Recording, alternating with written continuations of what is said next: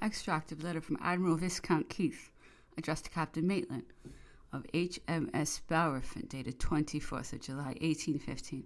I take the opportunity of your officer's return to congratulate you and the nation, and to thank you for the perfect manner in which you entered into my views on the subject, and for the management of the blockade, about which I was most anxious. It will not be long ere you are instructed by the government. The first express would arrive about 4 o'clock this morning, and I attempt to telegraph a message, but it is cloudy, and I beg you will send for anything you may want to me, and it shall be sent instantly. And I beg to present my respects to Napoleon, and if I can render him any civility, I will consider it my duty, as well as in gratitude for Captain Elphinstone's report of the attention he received from him on the battle. During the 25th of July, the concourse of people around the ship was greater than the day before, and the anxiety of the Frenchmen was considerably augmented by the confidence with which the newspapers spoke of the intention to remove Bonaparte to St. Helena. In the afternoon he walked above an hour on deck, frequently stood at the gangway or opposite the quarter-deck ports for the purpose of giving the people an opportunity of seeing him, and whenever he observed any well-dressed woman, pulled his hat off and bowed to them. At dinner, he conversed as usual, was inquisitive about the kinds of fish produced on the coast of England, and ate part of a turbot that was at table with much relish. He then spoke of the character of the fishermen and boatmen on our coast, saying, "They're generally smugglers as well as fishermen. At one time, a great many of them were in my pay for the purpose of obtaining intelligence, bringing money over to France, and assisting prisoners of war to escape. They even offered for a large sum of money to seize a person of Louis and to deliver him into my hands. But as they could not guarantee the preservation of his life, I would not give any consent to the measure."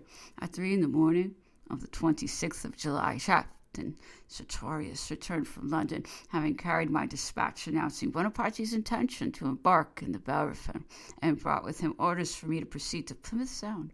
We immediately got under way, accompanied by the Meriden and Slaney. While heaving the anchor up, Las Casas came upon deck, and when I told him the ship was ordered to Plymouth, supposing, if he thought it requisite, he would acquaint his master. Soon after the ship was at sea, Madame Bertrand made her appearance, when she attacked me with some warmth for having neglected to acquaint Bonaparte with the orders I had received, and told me he was excessively offended, as she had once or twice before, when everything did not go exactly as she wished, held the same language. I determined to ascertain whether Bonaparte had expressed any dissatisfaction, and if so, to come to an explanation with him, as though I was inclined to treat him with every proper consideration. It never was my intention to be looked upon as responsible to him for my movements. I therefore told Las Casas what she had said, and requested he would ascertain whether Napoleon really had felt displeased. He immediately went into the cabin, and on his return assured me that there must have been some kind of mistake, as nothing of the kind had taken place. The ship's removal to the westward was by no means an agreeable event to the suite of my guest. They naturally reasoned that it had been the intention of the British government to allow him to land in England, and he would not have been removed further than the metropolis. He, however, made no observations on the subject himself, still affecting to consider the reports in the newspapers as the surmises of editors. We had, during the forenoon of the 26th of July, to beat up from the start to Plymouth Sound against a strongly northerly wind. Bonaparte remained upon deck the greater part of the day. When going into the Sound, I pointed out the breakwater to him, and described the manner in which they were forming it.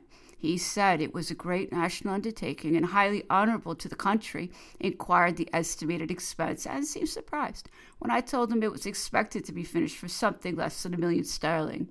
He added, "I have expended a large sum of money on the port of Cherbourg in forming the Boyar Fort to protect the anchorage at Isle d'Aix, but I fear now those and many other of my improvements will be neglected and allowed to go to ruin.